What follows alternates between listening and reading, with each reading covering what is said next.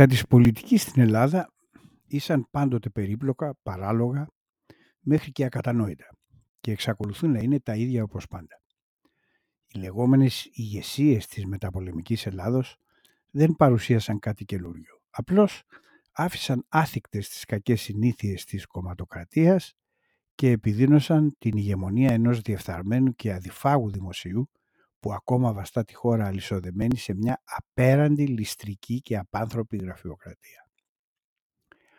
Αλλά ήταν αυτή η μεταπολεμική περίοδος που γέννησε το περίφημο Κέντρο με την πρωτοβουλία του μακαρίτη γέρου της Δημοκρατίας, του Γεωργίου Παπανδρέου, του οποίου η πολιτική παρουσία έπαιξε και θεμελιώδη ρόλο στο κίνημα του 1967.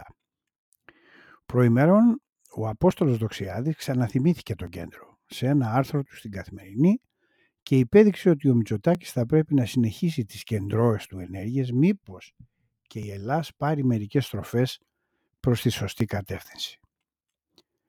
Δεν θα ασχοληθώ εδώ με την ταυτότητα του Κέντρου, όπως το περιγράφει ο Δοξιάδης, στην ανάλυση του στην Καθημερινή της 12ης 12ου 21.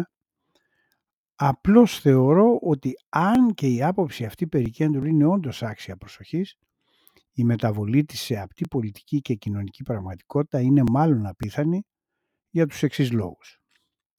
Πρώτον, η ενελάδη ανυπαρξία απτής δημοκρατικής παραδόσεως ευρωπαϊκού τύπου και ο νεοελληνικός ορισμός της δημοκρατίας ως αναρχίας ολιγαρχικού βαλκανομετασοβιετικού ληστρικού τύπου κατανικούν με ευκολία ακόμη και άτολμες απόπειρες θεμελιωδών μεταρρυθμίσεων με μακροπρόθεσμες πιθανότητες επιβιώσεως. Δεύτερον, σκέψεις για φιλότιμη και ειλικρινή πολιτική και κοινωνική μεταρρύθμιση δεν συνάδουν με το περιβάλλον του ελληνικού δυναστικού υποδείγματος των τριών οικογενειών, Καραμανλίδες, Παπανδρέου και Μητσοτάκηδες.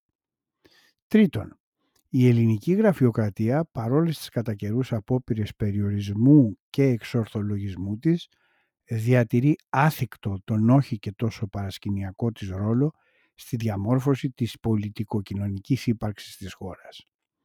Και τέταρτον, οι συνεχείς λεγόμενες αστοχίες του κράτους που προκαλούν τεράστιες ζημιές στο κοινωνικό σύνολο, χωρίς ουσιαστική τιμωρία των υπευθύνων, επιβεβαιώνουν την αδυναμία των πολιτικών προσώπων να επιβάλλουν μια έστω και δειλή αλλά ουσιαστική μεταρρύθμιση.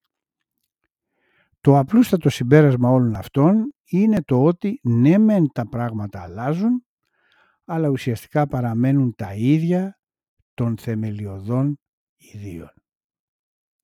Προσθέστε εδώ και ο Λεγουν COVID και έχετε πλέον την ολοκληρωμένη εικόνα της σημερινής Ελλάδος. Περαστικά μας.